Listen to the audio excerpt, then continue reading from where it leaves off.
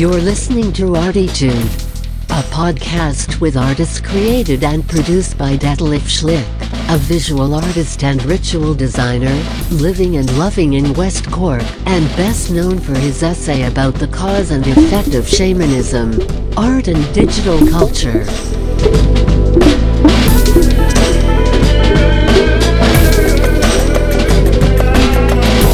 Working in the field of performance, photography, painting, sound, installations, and film, he will dive and discover with us and a weekly creative guest into the unknown and exciting deep ocean of the creative mind. This is Detlef Schlick, and today we dive into the deep and unknown ocean of the creative mind together with, and I'm so happy to have a talk guest in this show again after ages, together with Pat Quangodelic Abbott, is it right? Yes, you got the pronunciation right. No, I've been all sorts of things.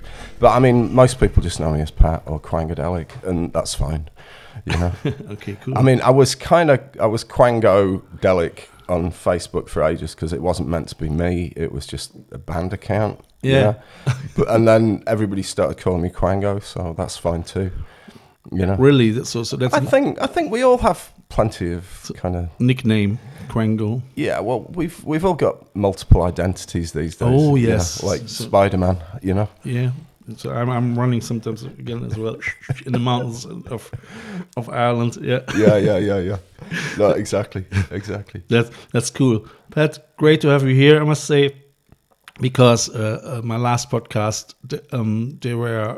I did actually my last podcast something new as well for me. I recorded cover versions of songs. And I called them campfire versions. Brilliant. Like shit is kind of nothing compared to you. Even God Save the Queen, as the Queen passed away. Yeah. From Sex Pistols, but just with the guitar and so I focus more on a cappella singing and all that, you know. So, funnily enough, I used to busk with a violin player and a clarinet, a sax player, doing kind of jazzy stuff off the piano, and we did do like God Save the Queen outside the English market just before the Queen was coming in. Really? Yeah. and it was funny because the guys in the English market were talking about how there were these Secret Service people coming around and checking them all out, making sure they're not too Republican before it all happened. I don't know if that's true or not. When was that? That was when it was when the Queen visited Ireland, which would have been, God, was that about I mean, I get mixed up with time now because you've had this big 4 or 5 years ago, was it? Yeah, it would have been. Yeah, that's great. Yeah, that's great, cool. So Pat is musician and a lot of things more probably, but we will discover that in this episode and as well in 2 more episodes. Like always, we start in the first episode and try to figure out the influence, the inspirations and all that, so we get to know Pat a little bit more, a little bit better. In the second part, we're gonna go to our recent, to his recent projects more or less, and in the third part, we will philosophize about the future of art and creativity in general in times of artificial intelligence and yeah. So great. So I'm looking forward. I would say, just let's start with you. So I thought you are Irish, but you mentioned not. No. I kind of, I've lived in Ireland for like sort of more than half my life now. So I would have arrived the first time I was over in Ireland would have been 1989. So like basically the guy that was like, I was in a band in the UK called the Filth Sisters. And the Felt Sisters? Yeah. Like felting? Not filth as in F-I-L-T-H. Like filthy? Yeah, okay. Like dirt, yeah. Okay.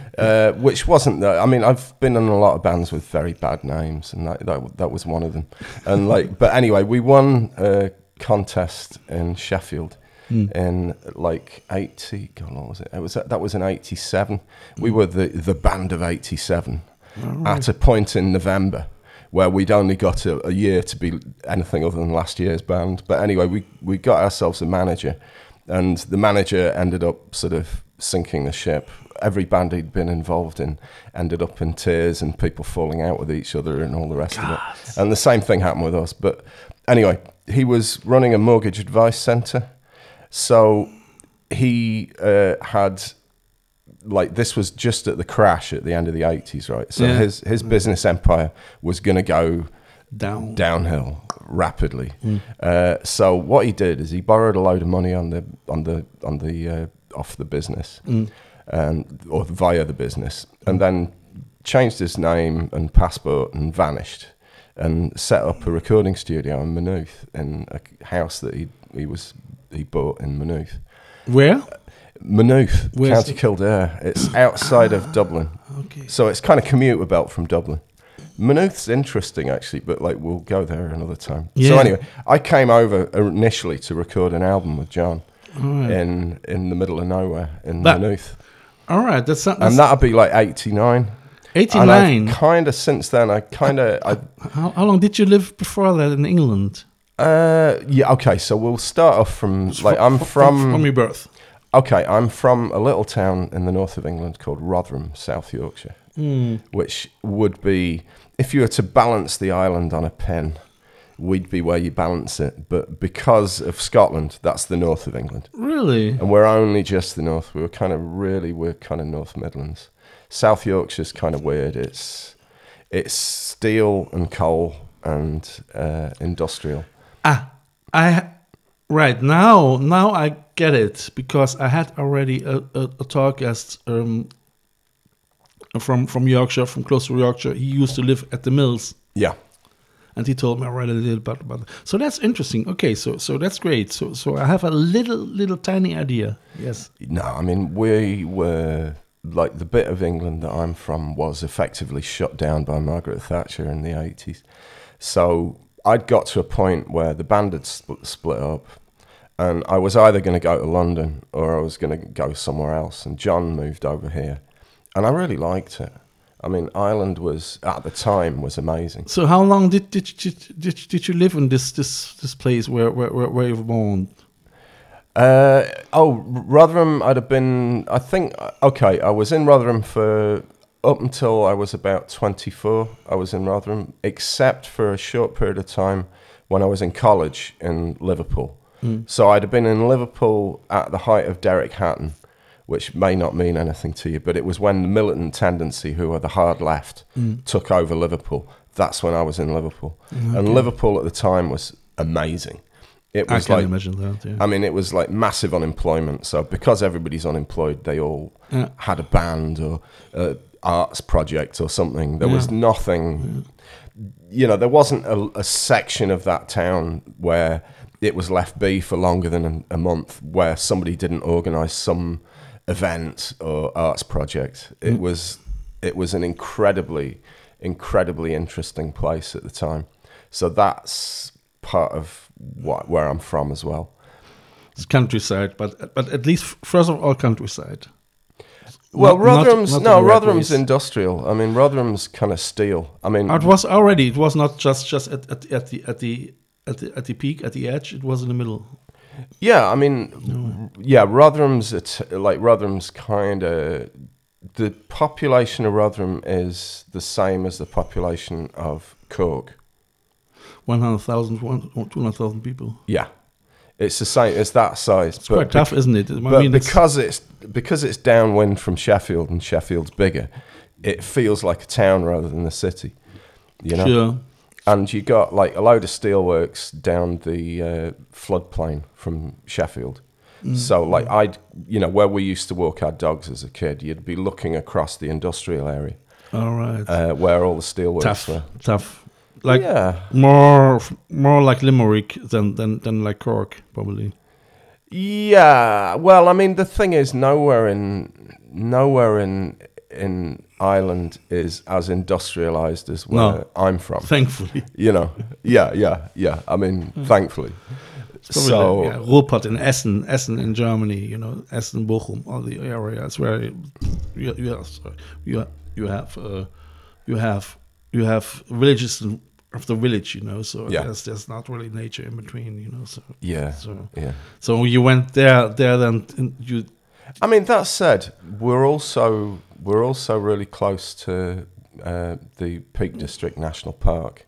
So if you're going from Sheffield and Rotherham across half an hour. Yeah, across towards Manchester, you got the mountains. So we're also really close to where the mass trespass happened, which is Kinder Scout was like nobody was allowed to walk on Kinder Scout because it was for our betters to go hunting grouse. And Ewan McCall and a bunch of people in the 1950s, I think the mass trespass was, they all walked straight out, and there was this big fight between the gamekeepers and all these workers from Sheffield and Manchester to allow actual access to the land in the 1950s after the Second World War. Yeah. So like we're also close enough to that too. So yeah, we were, you know, there was countryside within spitting distance, but like I'm from industrial. So did you have a kindergarten? Did you went to the kindergarten, or how was you growing up in your early ages? It's really funny because, like, okay, my mum's just gone through Alzheimer's. So, like, I've spent a lot of time thinking about what I'm remembering and how real it is. And but so, that was quite early. She was probably in her 30s, 40s then, or? No, my mum would have been, when she got out, I'm older than I look. So, are you? Yeah. So are you born in the 60s or late? 60s, yeah. I'm 65. You're born 65. Yeah. I'm 62. I mean, I'm born 62. Yeah, so we are the same age, just almost, about. Yeah. Mum would have been kind of, I don't know. 20, my mum was a 30. dancer, right? So, All right. so all her life she was like looking after her body really carefully, and the body was kind of still kind of working fairly well towards the end. But unfortunately, she got Alzheimer's, same as my great aunt.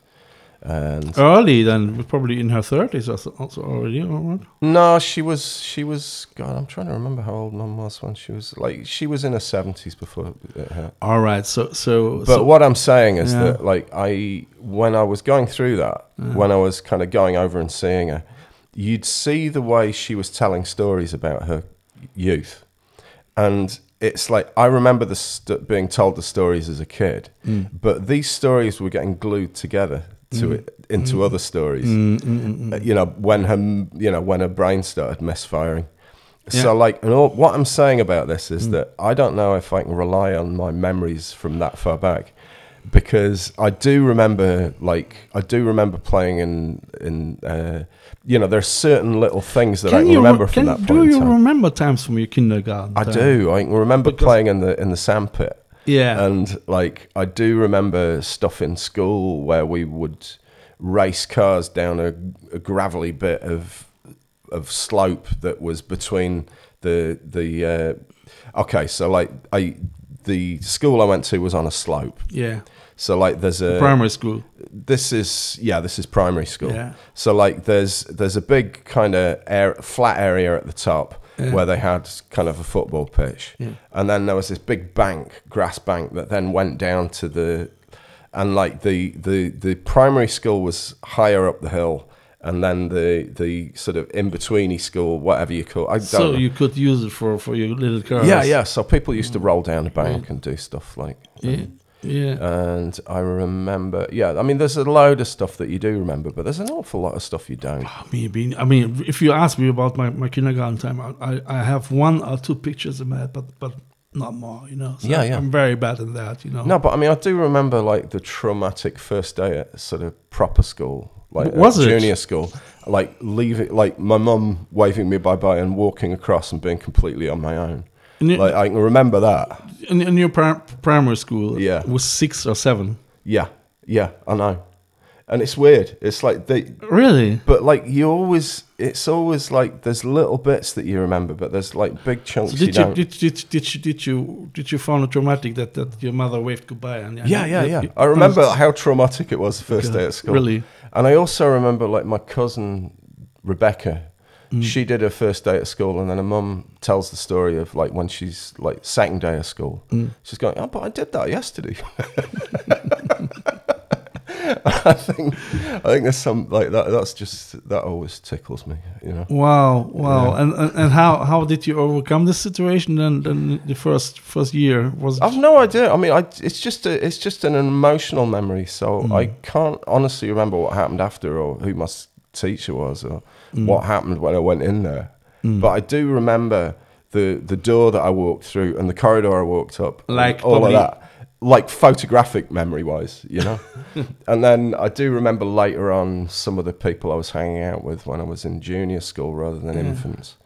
And yeah, it's weird. So was primary school was it difficult? I mean, in terms of, I can remember from my primary school that I had. My mother always told me, never fight. If you're in a fight, come to me. Don't fight. You know, and that was for me somehow awful because I couldn't defend myself. You know, I had my mother's voice already in my ears. You know, don't fight. You know, so no. Yeah. But I know that we had.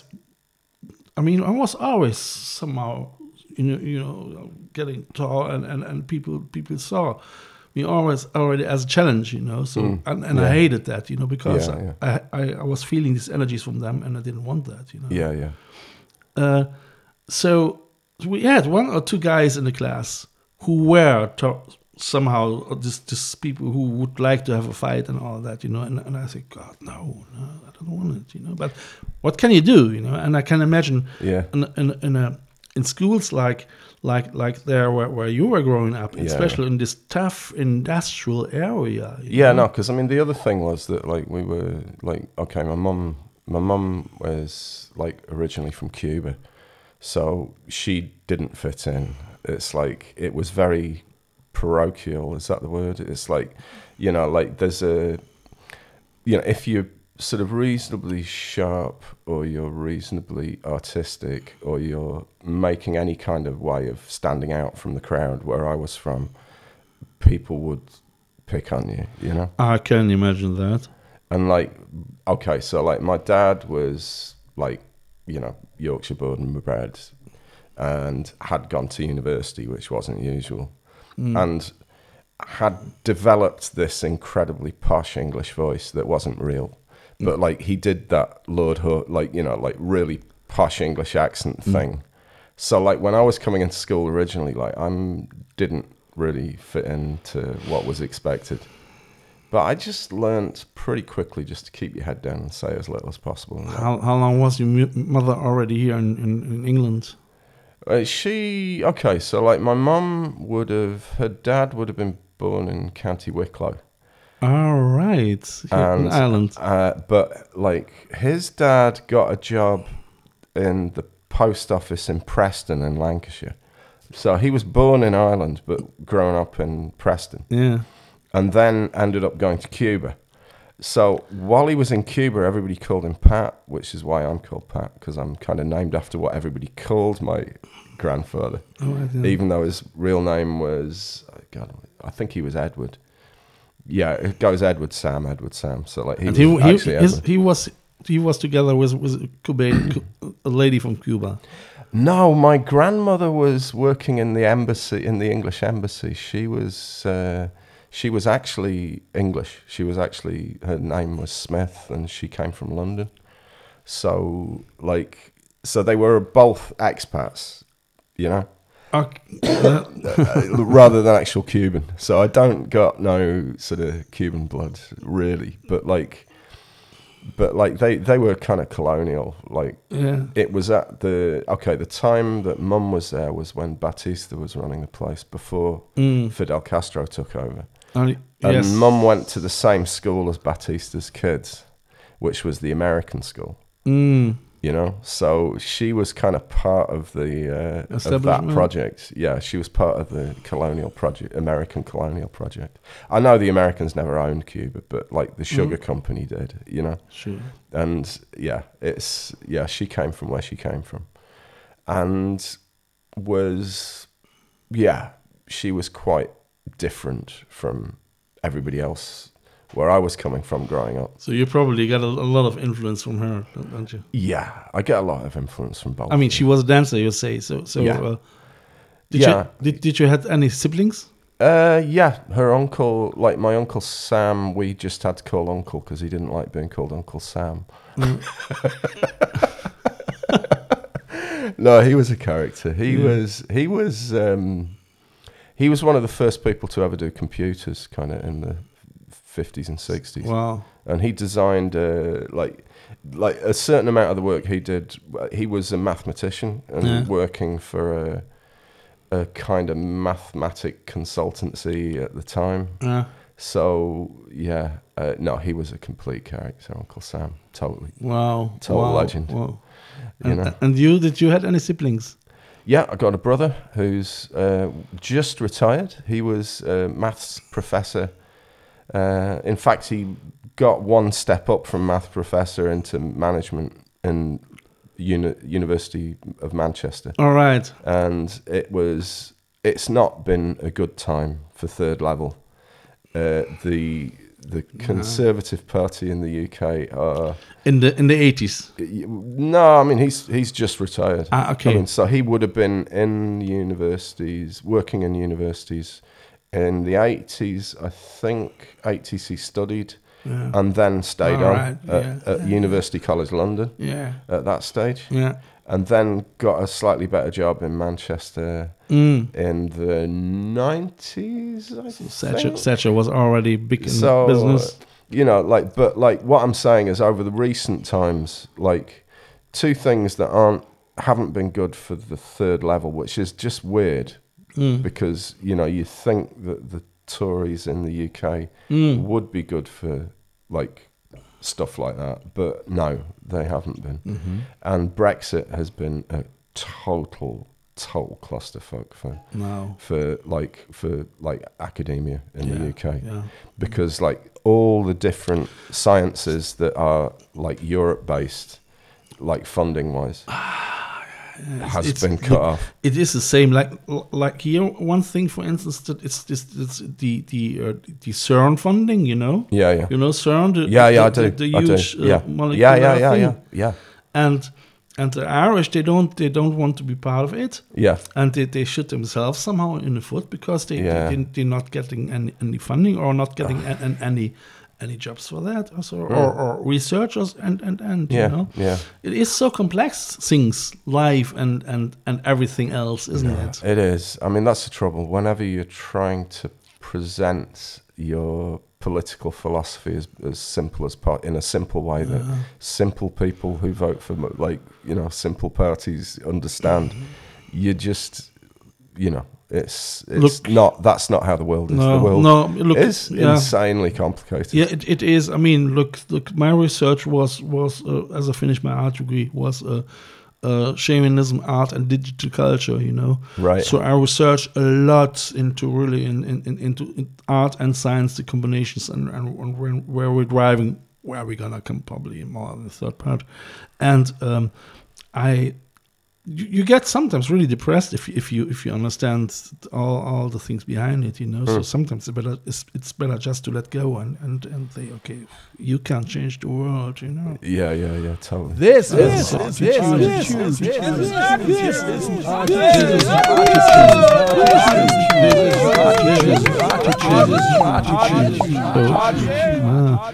okay, back to your mother.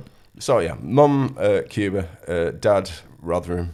His dad was like my family that side. Like originally they were engineers. You go back a lot of generations. They were working the steelworks at the point at which the steelworks were kicking off in the 1800s.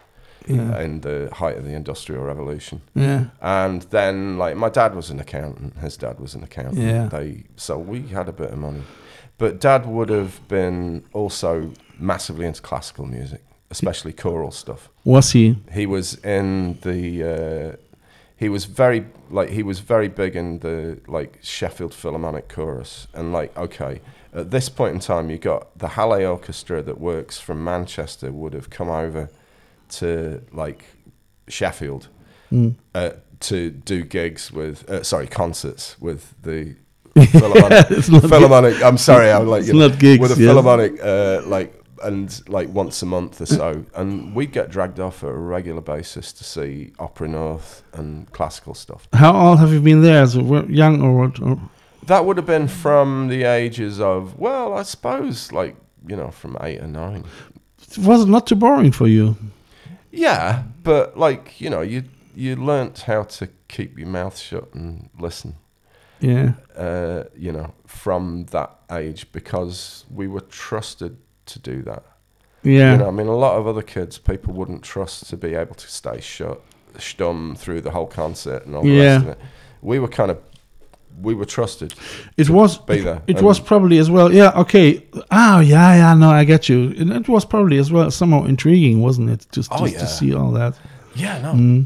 I mean, I remember going one time. I went. They were supposed to be doing. I'm not sure what they were supposed to be doing, but like there was snow, and the big thing was that the Halle Orchestra had come in a coach from Manchester, so they showed up. But most of the choir were like, happy middle class people from all over the place, and a lot of the choir got snowed in because they were coming from various bits of the mountains, Okay. and they couldn't get to the concert. Yeah. And so I got to sit with my dad where the choir should have sat. Yeah. The Halle Orchestra set up and do a couple of classical pieces that they've been practicing to do in Manchester in a couple of weeks. Yeah. The actual program that was meant to happen didn't happen. And I got to sit with my dad right behind the percussion section Okay. while this is all going on. And it was brilliant. It was magic. They were doing, I can't remember what the hell they did. It was something kind of modernist, All right. So there's loads of percussion going on. And it was just, I did absorb a lot of classical music. I would say, I remember my father, he was dolly driver. A dolly driver? What's a dolly driver? Dolly is the crane from the cameraman. Oh, yeah. Crane driver. Yeah. Oh, man, yeah, that's... From the WDR, Westdeutscher Rundfunk German broadcast. Yeah. And I was there as well often, and I really, I liked it to watch it and see all this thing, So he used his headphones, and the cameraman said to come lower, higher, and all that. And he was doing this stuff. So that's actually not too bad. And you're getting influenced somehow for sure. You do. I mean, whether you know you're getting influenced by your parents or not, even if it's just because you don't want to be like them, you're getting influenced. Look, totally. What I wonder, because my father, whether I can't remember that or whatever, I don't know. But I wonder why my father never came to me and said, do you want to be cutter or cameraman at the WDR, Yeah. But I think because he wasn't, yeah, he didn't want that I become it, So oh yeah, got you. So this thing, No, but that's interesting. So your dad was kind of working for a television company, doing the VDR was very good. Doing the engineering-y stuff, making the cameras go in the right place. Yeah, it was. It was before Thatcher, and it was actually before the neoliberalists really pushing through, Yeah. And we didn't have MTV and all that, So it was just it's when there weren't. It's before we had the number of channels we now have. Yeah, it was more educational and it was more paying by the taxpayers instead by promotions and advertisement, Yeah. So the program was, to a certain amount, really better than nowadays, Yeah. And you didn't have you couldn't choose between so many different things, which was, I actually liked it, Yeah. In the 70s, because the 80s they were already, I was getting overwhelmed with all this plenty shitty programs, Okay, so I'm in Rotherham in the 80s. Yeah. And I have to address Rotherham in the 80s, because what was happening is that, like, the steelworks had got shut down and the coal mines had got shut down. When the miners' strike was happening in the UK, which was you know, it's now on like my kids' history, you know, like stuff. Yeah. But it was real to me. Yeah. And I was actually Yeah. playing in a Hawkwind covers band with a bunch of miners from this place called Honestly, Rossington. Yeah. How old have you been there now? Then This would have been in the 80s when so in the 80s but you were already 20. And then, yeah I not would 15, 16, I'd have 17. been late teens like that stage. Well, what was in between there? I mean, you. So we've grown up, we've got to secondary school. Yeah. And When did you learn your first instrument? First instrument would have been the piano when I was in junior school. I did about a year of lessons on piano. So you were 10, 11 years old. Yeah. All right. And the guy that was teaching was really not a very good teacher. And I was just getting taken Bored through and very basic stuff. Nervous and So, you know, I kind of we ended up knocking that on the head after about a year because it wasn't really and you. very helpful. Yeah. And I wasn't really... You skipped it. Yeah. So I did do piano lessons for a while. Yeah. Then when I got to secondary school, Yeah. I finally got around to learning how to play cornet, which is kind of like... Clarinet.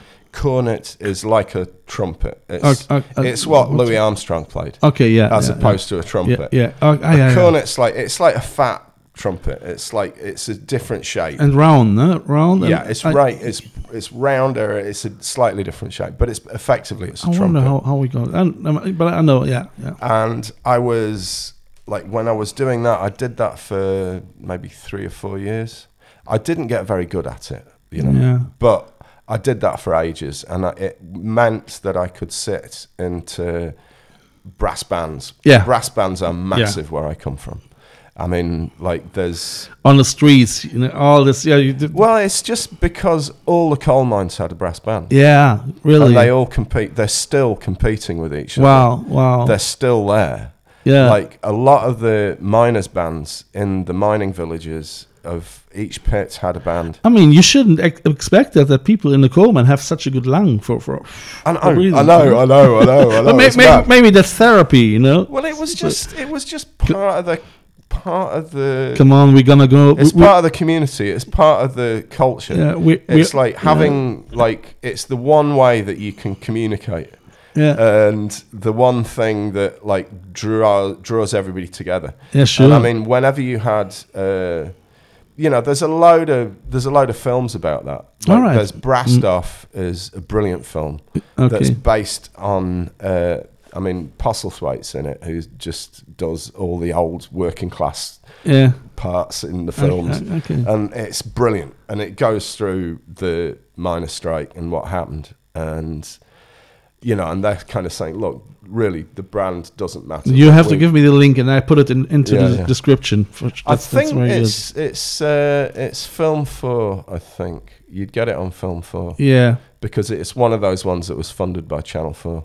All right. Brassstoff was round about the same time as they did, like the what was it called? The steelworkers in Sheffield who decide that they're going to make money. If you give me the link, it's that period. But like brass bands in the north of England are connected with, like, say when they were doing the big in the middle of the 80s, when they do every year there's a contest of who's got the best colliery band, and it was the awards were like in the late 80s the awards were given by the foreign minister of the Soviet Union. Yeah, you know, all right. It's very connected with the mining, like with like the trades unions. It's very connected with the left. Yeah, you know, and actually playing, you know. So that's kind of where I learned how to write parts for. Wow. You know, how to organize like brass band parts and stuff like that is from that period. Wow. Pat, what I see now is we have already 30 minutes, and we still have to play the first song. I don't mind. You know what we're gonna do? We continue this in the second episode, and I'm gonna make four out of that. That's not a problem at all. There's no problem me filling an hour or two talking. So I just have to keep one eye about the time. Yeah. So I would say we play now, and that fits very well into that. Civilized. Yes. From your band, Yeah. Quangodelic. Quangodelic. Yes, absolutely. And that fits actually very well. I would like to say, just to add to my listeners, dear listeners, thank you very much to listen to this show. Listeners from Argentina, from England, from America, Florida, California, New York, Germany, Ireland, you name it, so. No, if you've listened to the two of us natter for this long, respect and thanks for listening. Yeah. So, and if you guys want to follow everything, you can go to Instagram at Attitude, Right. Instagram at Dutchlish, or Instagram at Isle of Westcock Artists, or you join the Facebook group Isle of Westcock Artists. We have now already 2,000 members, and it's quite a lively group where people exchange art and where I promote as well this podcast. So yeah, thanks for listening, and I would say bye-bye, and let's listen just to your song, Quangodelic, and we are so civilized. We're so civilized! Bye-bye. Bye-bye. Now we're so civilized, we're so civilized. Now we're so civilized, we're so civilized. Now we're so civilized, we're so civilized. Now we're so civilized, we're so civilized.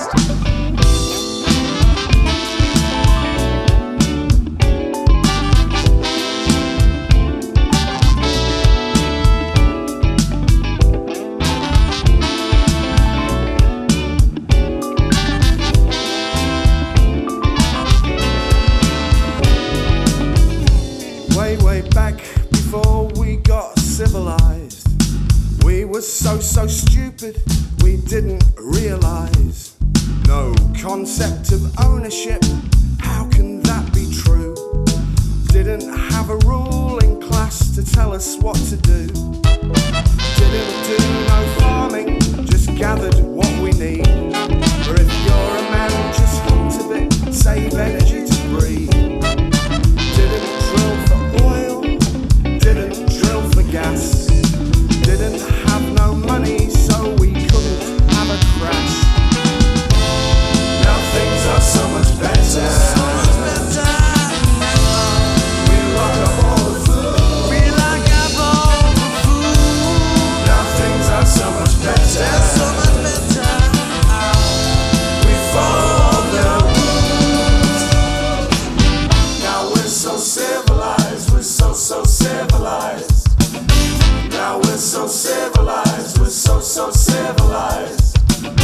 Now we're so civilized, we're so civilized. Now we're so civilized, we're so civilized.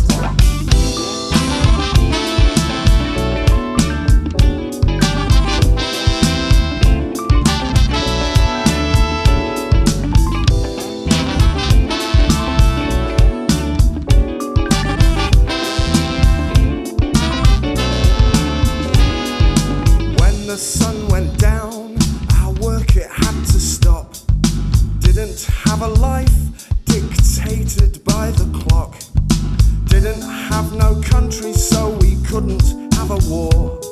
What savages we were back then, now we have so much more. Didn't have no media to tell us what to think. Didn't have Diageo to profit from the drink. Life was really tough back then, no working, 3 jobs each. Just staying warm and safe from harm and finding stuff to eat. Now things are so much better. We lock up all the food. Now things are so much better.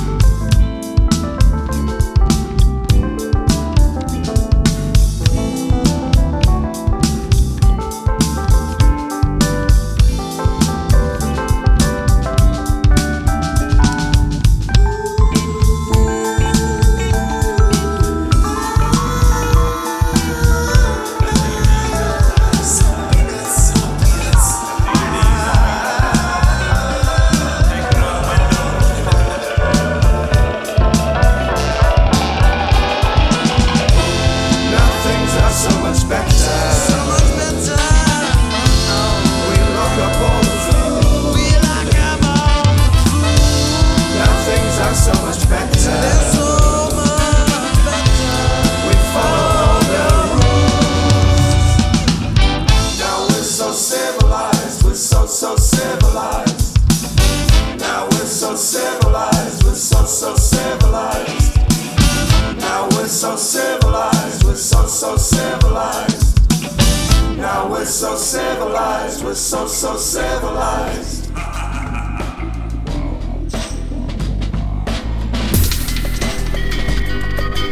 You have listened to Artitude, West Cork's first art, fashion and design podcast.